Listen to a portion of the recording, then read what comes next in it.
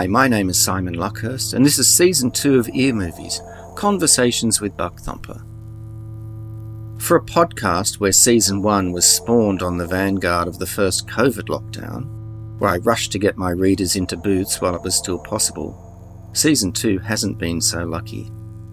Lulled into the false sense of security we had in Sydney prior to the current outbreak, I left it just a bit late for the final readers.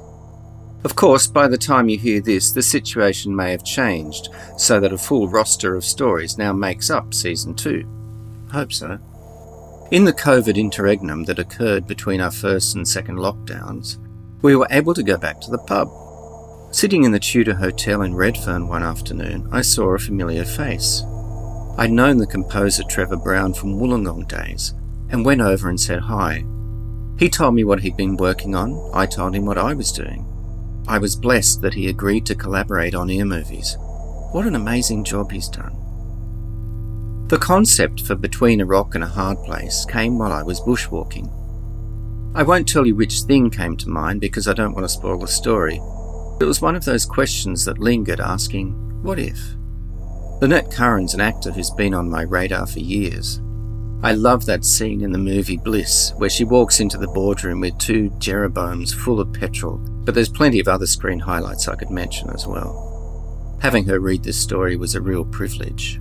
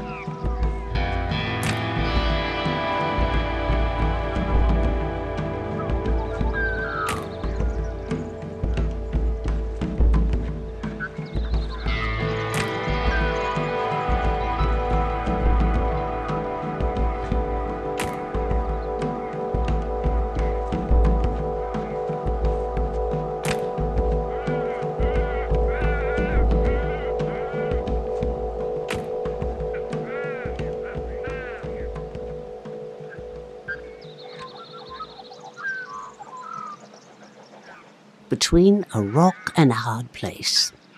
Marg Brennan was as hard as the granite boulders in the paddocks around her. She was large-breasted, wide-hipped and skinny-legged. Her hair was long and Arctic white.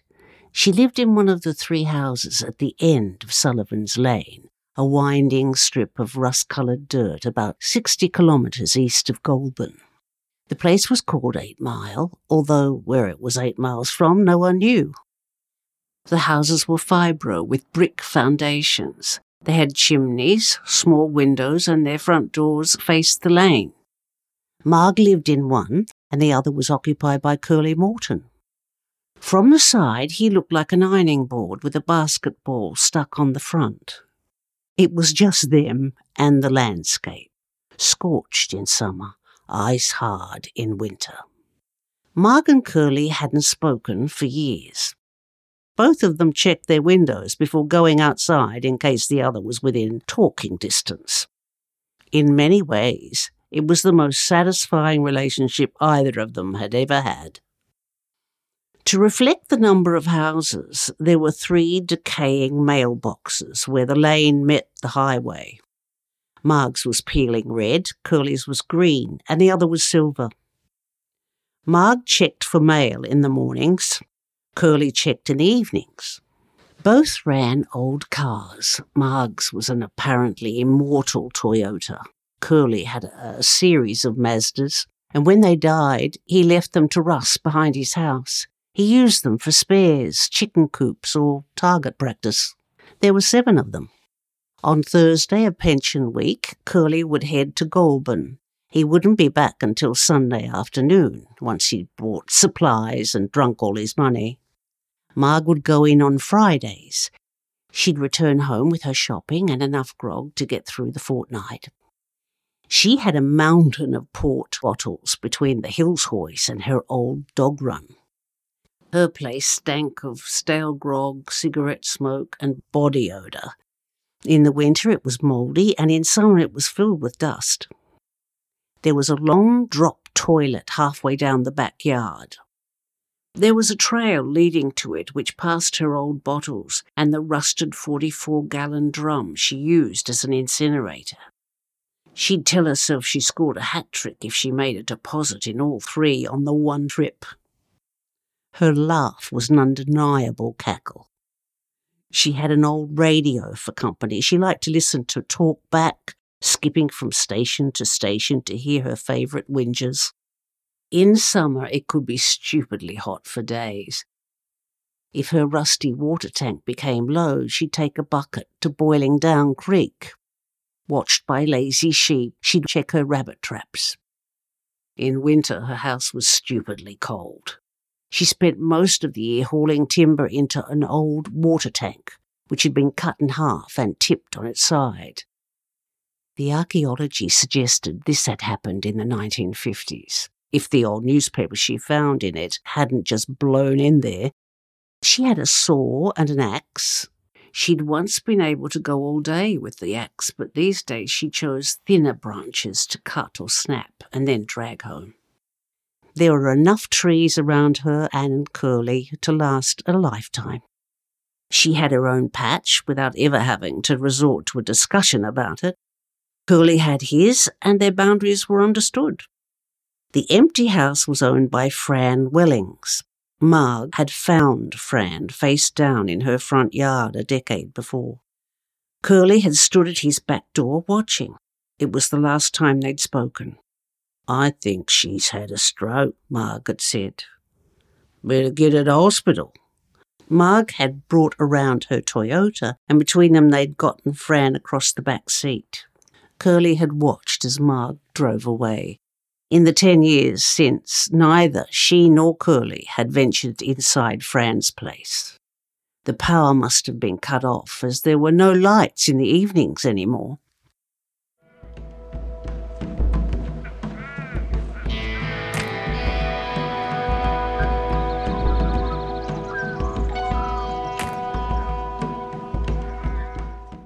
The first sign of the change that was to come appeared when she checked her mail one morning. Fran had died in a nursing home in Crookwell. There was a notification of her funeral. No other details. Marg supposed some relative who had long forgotten her name but remembered where she lived had organised for it to be sent. She checked Curly's mailbox. He had a letter too. Perhaps Fran's relative had thought they'd all been friends. In fact, Marg and Fran had had more stand-up rows than anyone else she knew. Their fights weren't the bitter brooding bordering on eternal silence that had befallen her and Curly, but they were intense enough while they lasted. After a week or two, Fran would turn up at Marg's back door with some flowers she'd picked, a bottle of booze, once a side of lamb. True, her gestures were usually based on self-interest because she needed a hand with something or a lift into town, but Marg had forgiven her all the same. Fran had generally been good company, unless the grog got to her, then she could be a total bitch. She'd been a long time dying, Marg thought. On the walk back up the driveway, she startled a trio of emus. They ran away, forcing themselves through the old ring-lock fence, and then they were gone. Small feathers hung off the wire like dull tinsel, but it was tinsel just the same. Marg trudged back to the house. She didn't like funerals, but she was seldom invited anywhere, so she decided to go. Somewhere in her dusty wardrobe was a black frock, which was a mirror of the blue one she wore most days. They were shapeless, limp dresses which hung off her loosely in all the wrong places. She showered for the occasion, put her hair up with 1,000 rusty pins, and set forth in the Toyota. Just out of the range of the dust behind her, Curly set off in his Mazda. A convoy of loneliness, if ever there was one. A convoy of loneliness travelling to a reminder of heartbreak. She turned on the radio before she could think too much.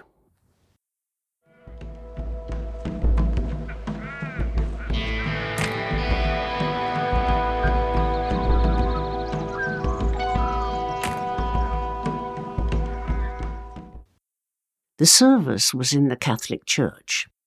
The priest talked about God with only a tiny reminder of Fran tacked on at the end by a niece who barely knew her. Marg could have told them a lot more stories. After the coffin was in the ground, they stood awkwardly in the church hall sipping shitty tea and eating dry scones. The nursing staff, who had spent so much of the last decade with Fran, talked quietly to themselves at one end of the hall. A few relatives stood in the middle. This left Marg and Curly at the other end. "I thought she'd died years ago," Curly said eventually. "Me too," Marg said after a while. Marg was surprised he'd spoken to her. "Times past there'd have been a grog at the funeral, at least one bloke with a bottle." There'd been more than one bottle at most of the funerals she'd been to, Marg remembered. "I'll get you one for later," Marg told him. She stopped in the drive-through on the trip back.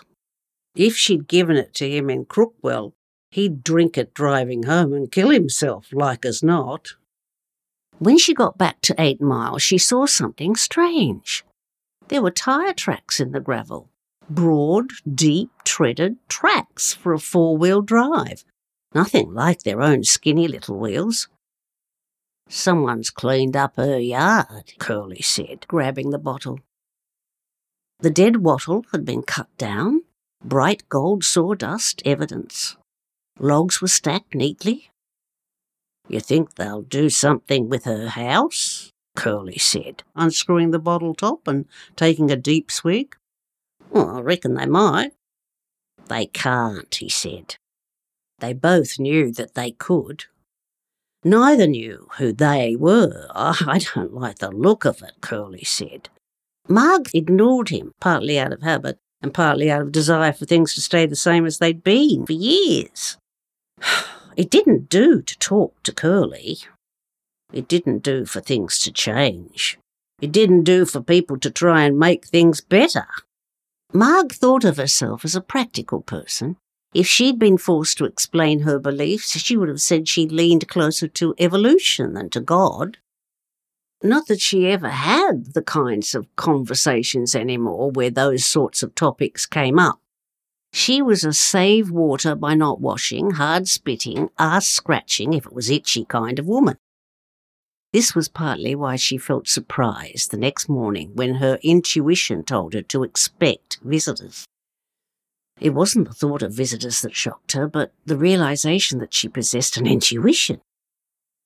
As a rule, it had rarely bothered her over the years. Now it was demanding as much attention as the young men she knew in her 20s. She hoped her intuition wouldn't abandon her as ruthlessly. She took the precaution of pinning up her hair. At 8 o'clock she rolled a cigarette with her yellow fingers and sat on the veranda, waiting. From the corner of her eye she saw smoke rising from Curly's chimney. She realized there were 2 plumes. One was emerging from between her fingers, the other was above his roof. From her perspective, the one was the child to the other. There was an art to smoke, she thought. Half an hour later she heard the crunch of tyres as they hit the gravel of Sullivan's Lane. She could see the dust approaching. The car was going slowly. Curly appeared in his front yard. He looked at the dust, glared at Marg, and then went back inside, slamming the door, like the world was ending. There was a 4-wheel drive ute loaded with material. There was also a van. Both looked new. Soon there were a dozen people standing in front of Fran's place. Occasional glances toward Marg, a few toward Curly's place. Marg knew he'd be watching from behind the curtain. They were waiting, Marg realised. Another car was on its way. A black Ford came into view, also loud on the gravel. Came to a halt next to the other cars. A man she recognised from the service stepped out. A nephew or a lawyer? Possibly both. And he was rummaging in his pockets. A key, Marg guessed correctly. He slowly opened Fran's front door and went inside. He returned very quickly, holding a handkerchief to his nose. Too long since Fran had left for anything to still be rotting. Must be just general decay and decrepitude, Marg thought. He'd probably react the same if he came inside hers, she realised. The man talked to a bloke in a cap. Their conversation lasted about 5 minutes. There was lots of pointing and indicating and gesturing. Then the bloke got into his car and without another glance he was gone. The visitors slowly filed inside the house. One, a young woman, remained outside, setting up a gas cooktop with a kettle on it. Packets of biscuits. They were very organised. She looked across to Marg, smiled. Marg nodded back. Christ! She was coming over. Morning, Marg offered as the woman drew close. Woman? Only just. Still young enough to be enthusiastic. My name's Brady. Jesus, Marg thought. Marg, she said, holding out her hand. The girl held out her own. Marg could see it was full of the vibrancy and hope of youth. Marg touched it reluctantly. Her own skin was worn and miserable. We're with the church, Brady said. We've come to help Mr. Piggott clean up the old place. You live here? You think I come here for my holidays? Marg said. The girl actually laughed. You ever been inside? She asked, indicating Fran's place. All the time, once, Marg said. We were good friends for a long time. I was at her funeral yesterday, didn't see you there. I never knew her, Brady said. Mr. Piggott asked if we'd help out, though. He wants the place fixed up. Why? Brady looked to Marg and then to the house and then back to Marg. For the new tenant, she told her. Would you like a cuppa? 10 minutes later, Marg was pretending to enjoy tea in a polystyrene cup. It was weak and pale. Water tasted better. Real tea came from her pot and was as dark and sweet as a good shit. She drank tea that had grabbed the cup she now held by the back of its neck and chucked it into a bag, along with all its brothers and sisters. Her tea would throw the lot of them into the creek without looking back. Mr. Piggott's offering very low rent, Brady said. We're going to find someone we can help by letting them live here. Yeah, what sort of person? We work with lone parents, immigrants, the disabled and former prisoners. I guess it'll be one of them.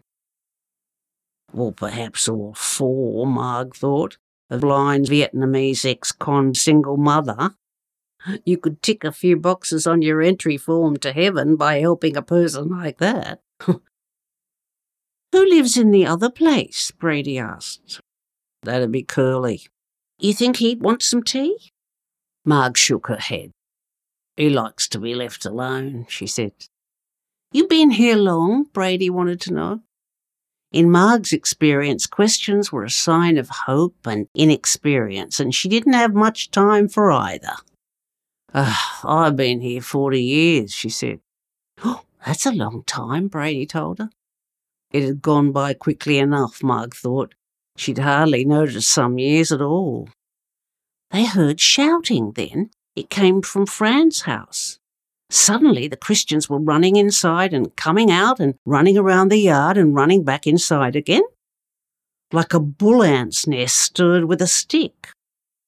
Marg had stirred up a few bull ants' nests in her time.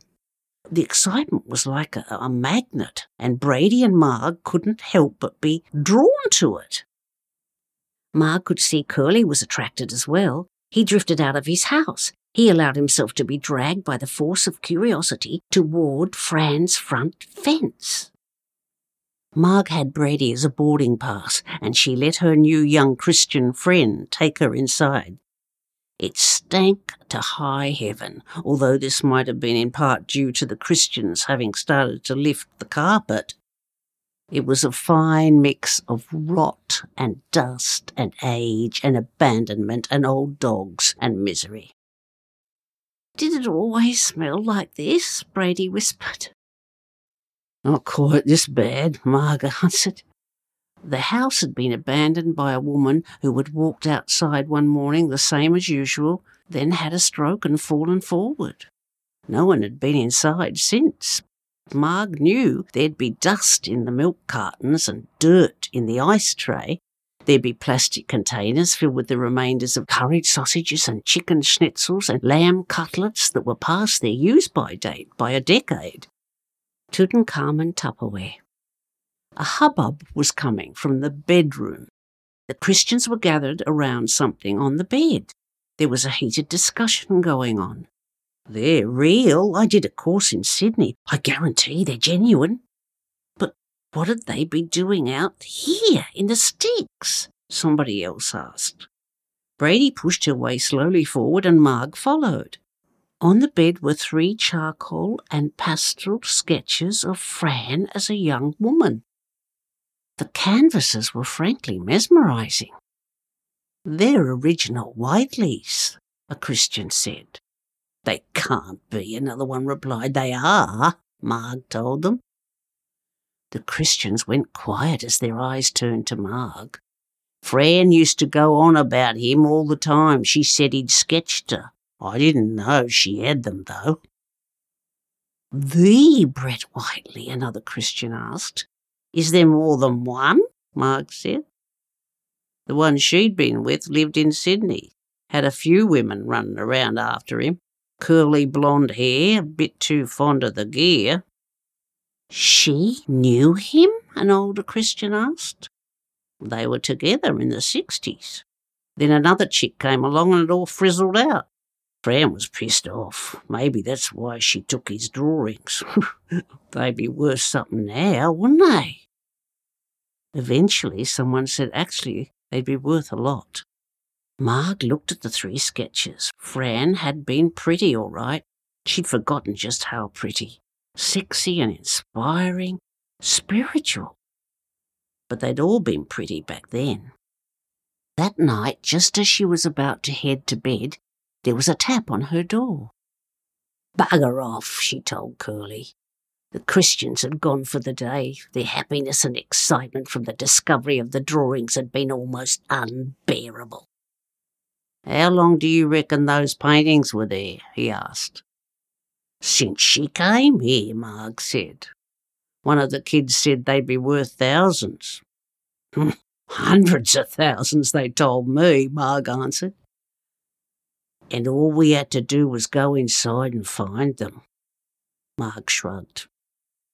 The realisation she'd lived next door to an undiscovered treasure for decades had crossed her mind as well.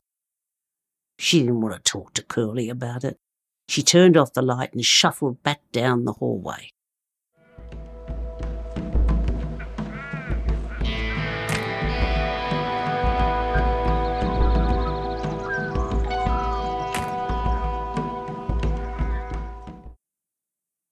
The Christians came back the next day and continued fixing up the old place.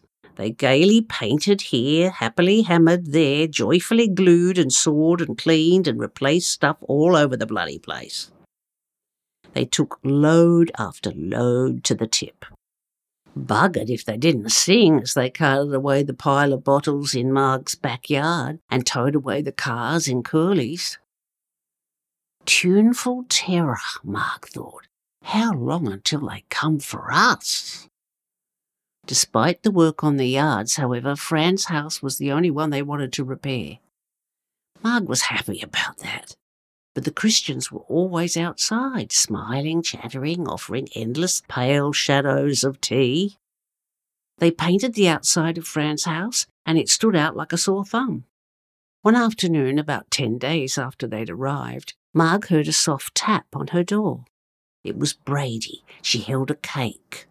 "I thought you might like this," she said. "Only we've finished and it'll all go to waste." "Thanks," Marg said.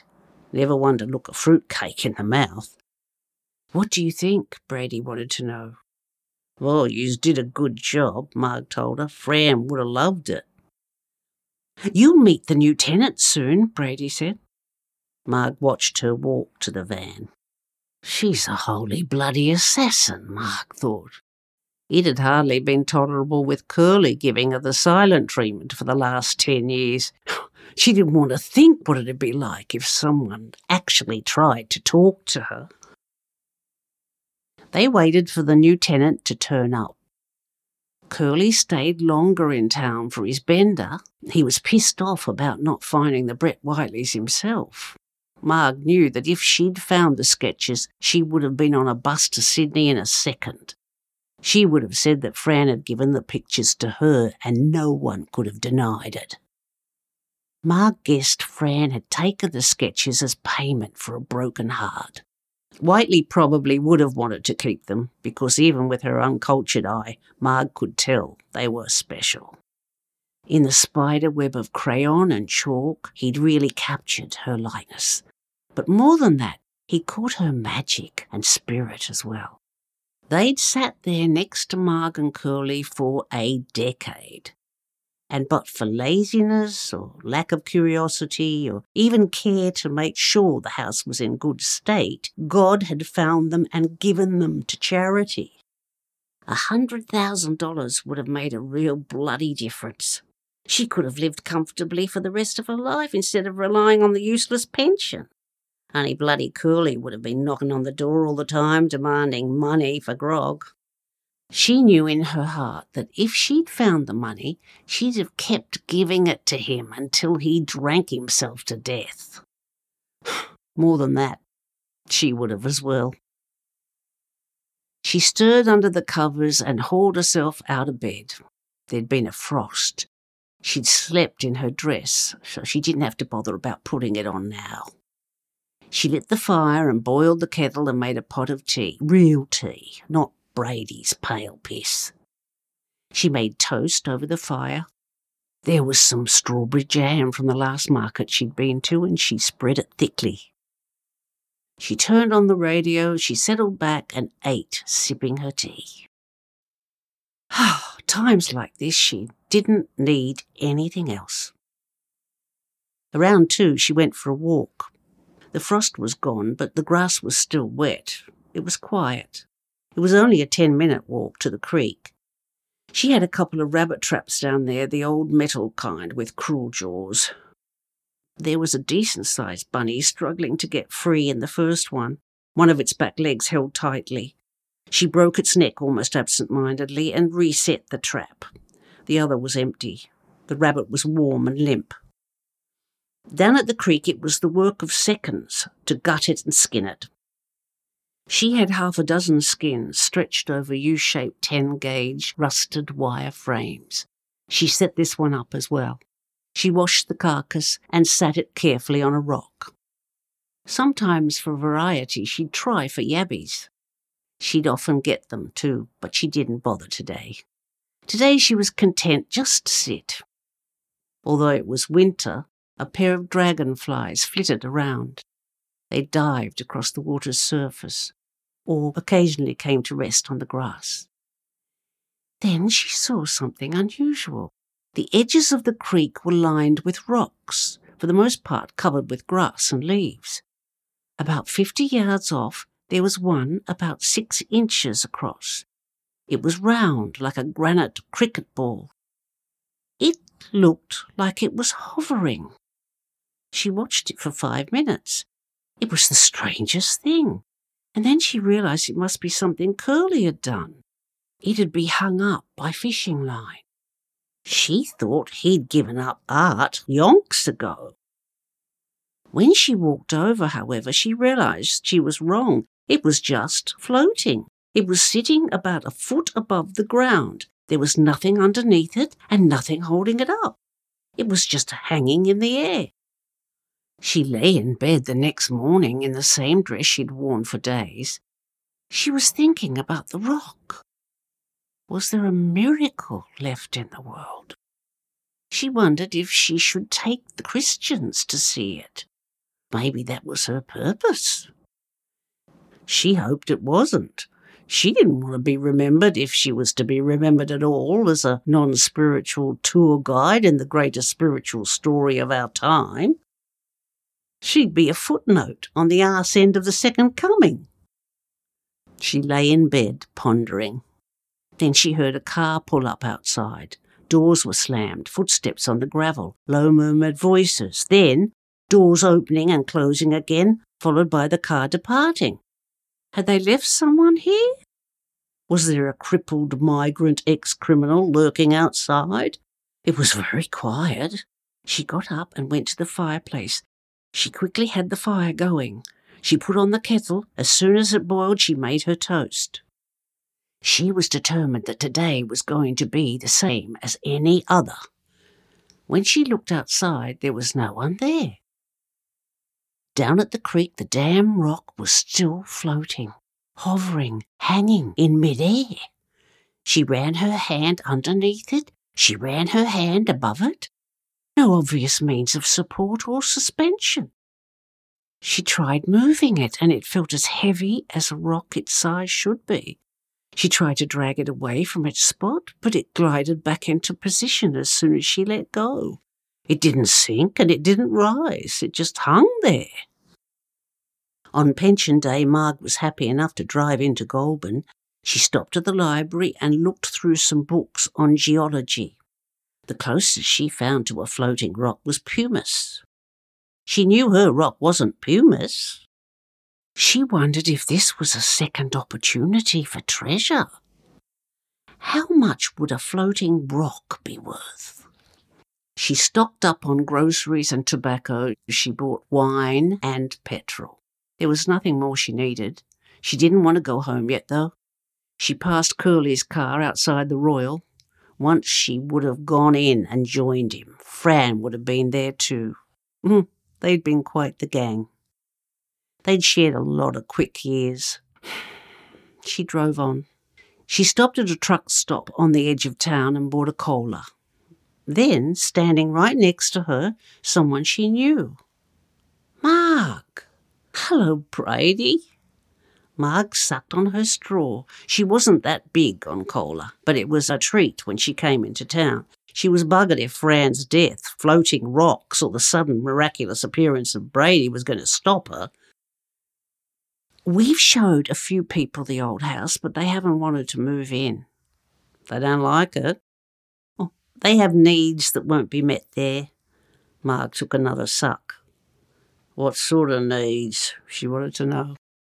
Transport, allergies. One woman had agoraphobia. Oh, that's unfortunate, Marg told her. I'm sure we'll find someone soon, Brady said. I can't wait, Marg replied.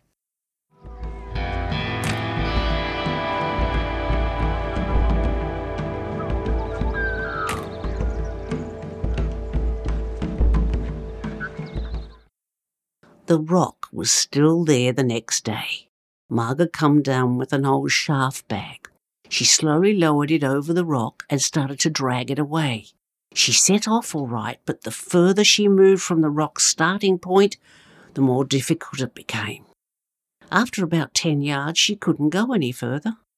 The harder she hauled on the end of the sack, the more resistance she felt. She was buggered. She gave up. She took off the sack and watched the rock float gently as a cloud back to where she'd first seen it. She couldn't get the car down there, so there was no point trying to drag it away from the creek that way. She sighed and gave up. She watched the rock and the water and the dragonflies for a while. The afternoon was quiet, and she watched the rock so long she nearly fell asleep. The following morning, there were more tyre noises on the gravel. More door slams, muttered voices, a muted laugh, and then doors opening and an engine started before tyre noises again. The Christians couldn't find anyone who wanted to live there, Marg realised. That was fine with her. The next morning she hurried through her tea and toast routine and then went back down to the creek. Nothing there. She poked around for about half an hour, but she couldn't even find a rock on the ground that looked like the one she'd seen in the air. Was she going mad? Just yesterday, a rock had been floating in mid-air. She'd touched it, and it didn't want to be moved. Now it was gone. Perhaps the simplest thing was just not to come down to the creek anymore. Then she wouldn't be bothered by airborne geology. She checked her traps on the way back up the house, but there was nothing. A car came up the driveway. She knew without looking that it was Curly's. She heard his car door slam and his footsteps crunch up to his house. Quiet for a moment. Another slam, this one his rear screen door as he went out the back to see his chooks. She half considered going over and telling him about the rock. He was an arsehole, but he was a clever arsehole. He'd want to take over, though. And if any wealth came from the rock, he'd want to claim the lion's share.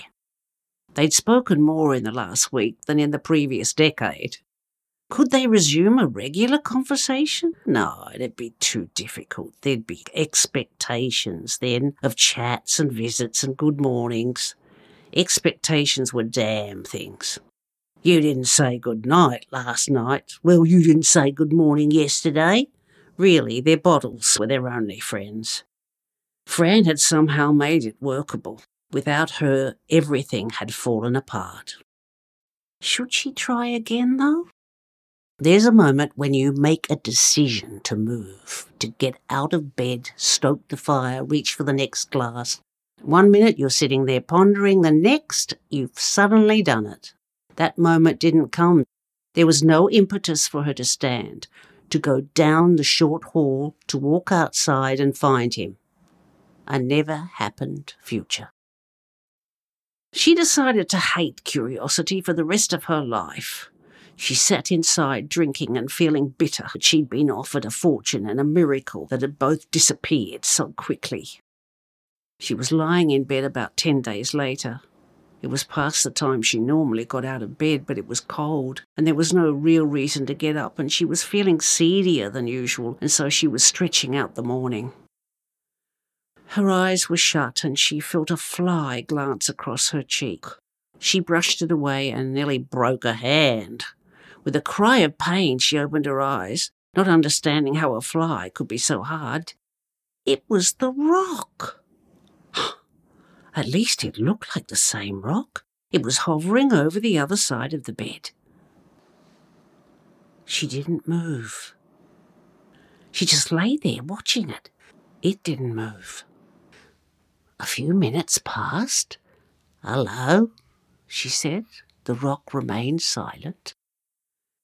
After a while, she grew uncomfortable with it hanging in the air, watching her. If it had eyes. And she got out of bed. She was still dressed from yesterday, but it was cold, so she threw her robe on as well. She walked to the kitchen, and halfway there she turned and saw the rock was following her. She wasn't sure what to do. She lit the fire, put on the kettle, made her toast.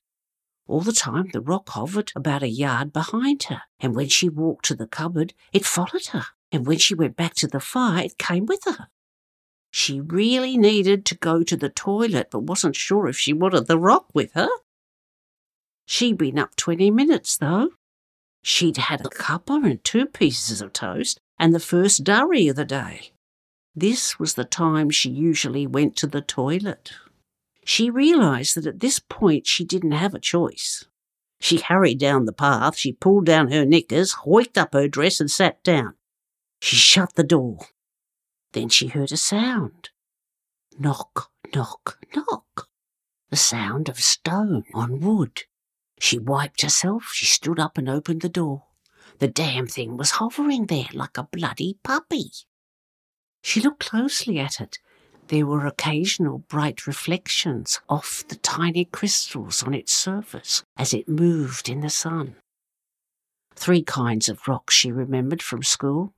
Igneous, which came from volcanoes, sedimentary, which formed under the sea, and metamorphic, which was when sedimentary rocks were affected by great heat. Obviously, there was a 4th kind, she decided. Without quite being conscious of what she was doing, she stretched out her hand towards it. The rock floated closer to her. Abruptly, she was touching it, like she was tickling under its chin, if it had a chin.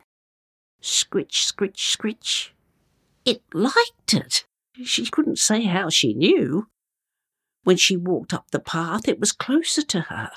When she sat in her lounge chair and rolled another smoke with her yellowed, creased fingers, it was practically at her shoulder.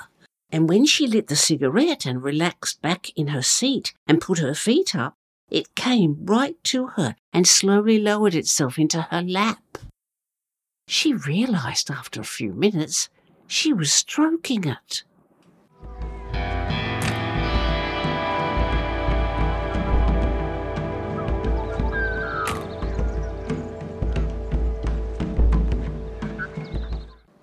Marg and the rock became inseparable. If she walked around the property, the rock floated beside her. She would chat to it. It always seemed to know if Curly was around because it would drop to her feet seconds before he came into view. It would wait there, as inert as the million rocks around it, until he passed. As there was no conversation between him and Marg, this never took long. Then slowly the rock would rise again to the level of her waist, which seemed to be its preferred height. If she went into town, she'd drive with it on the seat next to her. If she was shopping, she put it in her bag. Despite its size, it wasn't heavy. She took to sleeping with it. It's not my place to say if she and the rock became lovers. I can't say whether some bond was created between them on those cold mornings under the covers when loneliness and love connected with trust and truth to forge foreign behaviours. She did seem happier, though.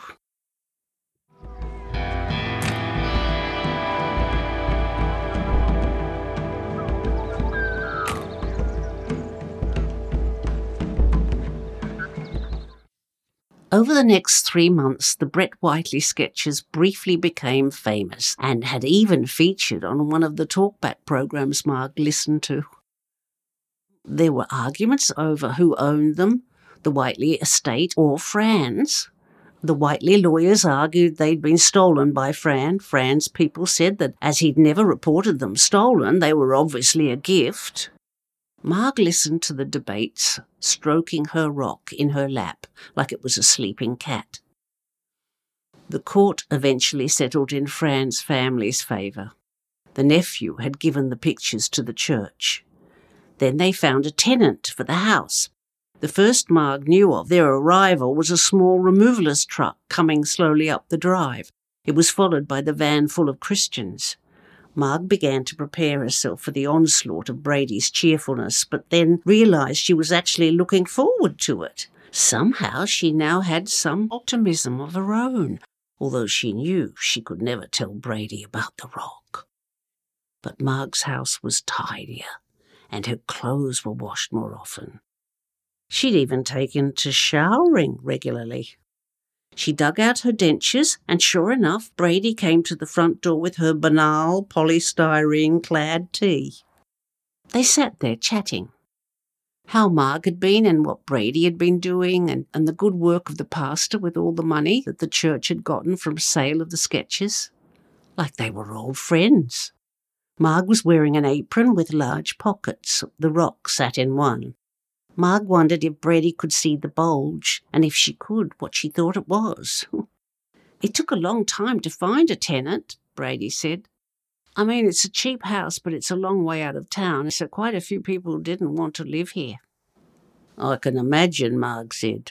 The rock stirred briefly, like a puppy getting more comfortable before going back to sleep. Then they heard a car horn. That's my cue, Brady said. I'll be off. Nice to see you again, Marg. You too, Marg said. She watched Brady walk to the others. A new neighbour. How were they going to handle this?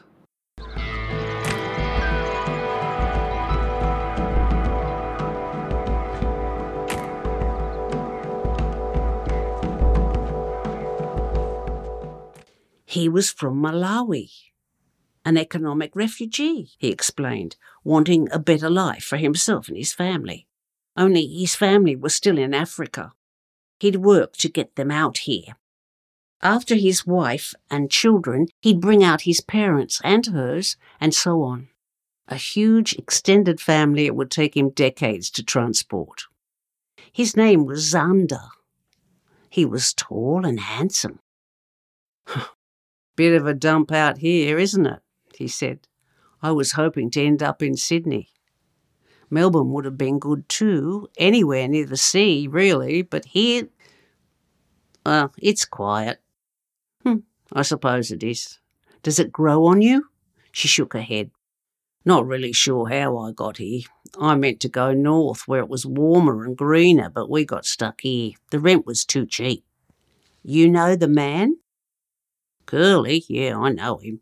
He used to be friends, but we parted ways. What about the woman? Marg smiled. Fran was my friend for years. Curly was better when she was around. I'm going to do a lot, Xander said. Get a garden going, develop handicrafts. Perhaps the sheep will occasionally disappear from paddocks nearby and you can share some with me. I was going to grow vegetables once, Marg admitted. Why didn't you?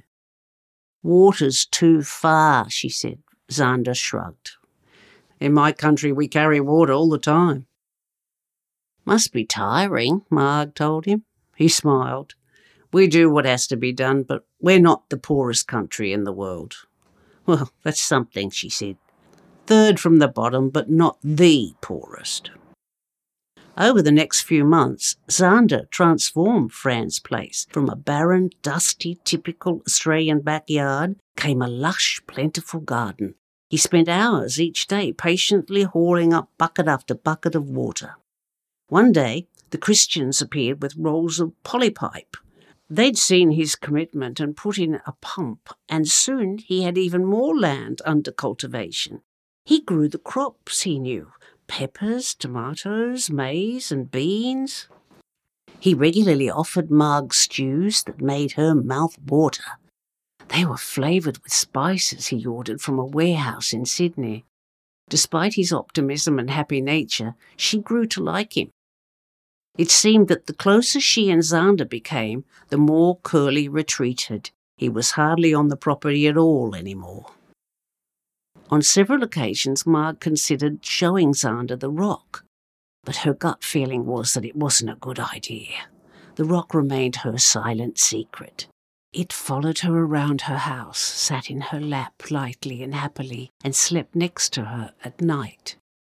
She'd wake in the dark to find it against different places in her body, and she never complained. Xander's garden bloomed, and he had a successful stand at the local farmers' market, and he began to talk of the time his wife and children would join him. A family at 8 Mile. It didn't seem possible. Marg suspected it would kill Curly, if you could kill something that was so nearly dead already. She heard him coughing in the night, wheezing so loud it filled the distance between their houses. She'd seen him sitting on his tiny porch, the red ember of his cigarette a beacon to the uncaring. Don't judge me, it said. I've lived a full life on my own terms and will not ever sway from the path of overindulgence. She heard her own coughs as well, the hacking strain to expel the mucus sediments of decades. She wondered how long until she joined him. Xander had tried to talk to Curly, but he'd turned away. Too late for another friend. One morning she walked to Curly's door with toast. He was pale-eyed and wore only pyjama bottoms. It was time. He ushered her inside and she nursed him. He didn't die as quickly as she thought he might. There was resilience in him yet. He sat up in his bed and she fed him weak chicken soup made from his own chickens, her water, and Xander's carrots and corn. Let go, you old fool, she'd whispered to him in the night. She wondered what would happen after he went. Would the Christians descend again and transform his house like they'd done with Fran's? Import another changer of the landscape? She didn't want to think of the place without Curly. We were so young, she told him one morning, half asleep after a night of coughing and mopping his damp brow. We were going to change the world. His eyes watered. I loved you, she said. He nodded again. She thought of the three of them, her and Curly and Fran. She remembered the combinations of love they'd made. She thought of all the jealousies, forgivenesses, hopes and disappointments that had brought them here to the edge of age, and soon beyond it. "You want me to do anything for you?" she asked. "Where'd you want to be buried?" "Don't care," he whispered through strained lungs eventually. "Anyone you want me to tell?" He shook his head. She knew he'd lost his people long ago. "Just us then," she said. He smiled. She couldn't help herself. She took the rock out of her pocket and let it hang in the air between them. He watched it. "A floater," he said at last. "You know about them?" she asked him. "Of course, floaters and all the rest." "There are others?" she asked. He began to talk. "You got your floaters and you got your invisibles. You got your movers and shakers and your immovables. You got your softies and your bangers, your timers, your changers, your shiners." He paused to think. "Your colours, hotties and coldies, you got your lovers and you got your stubbers. You got your munchies and you got your munchers."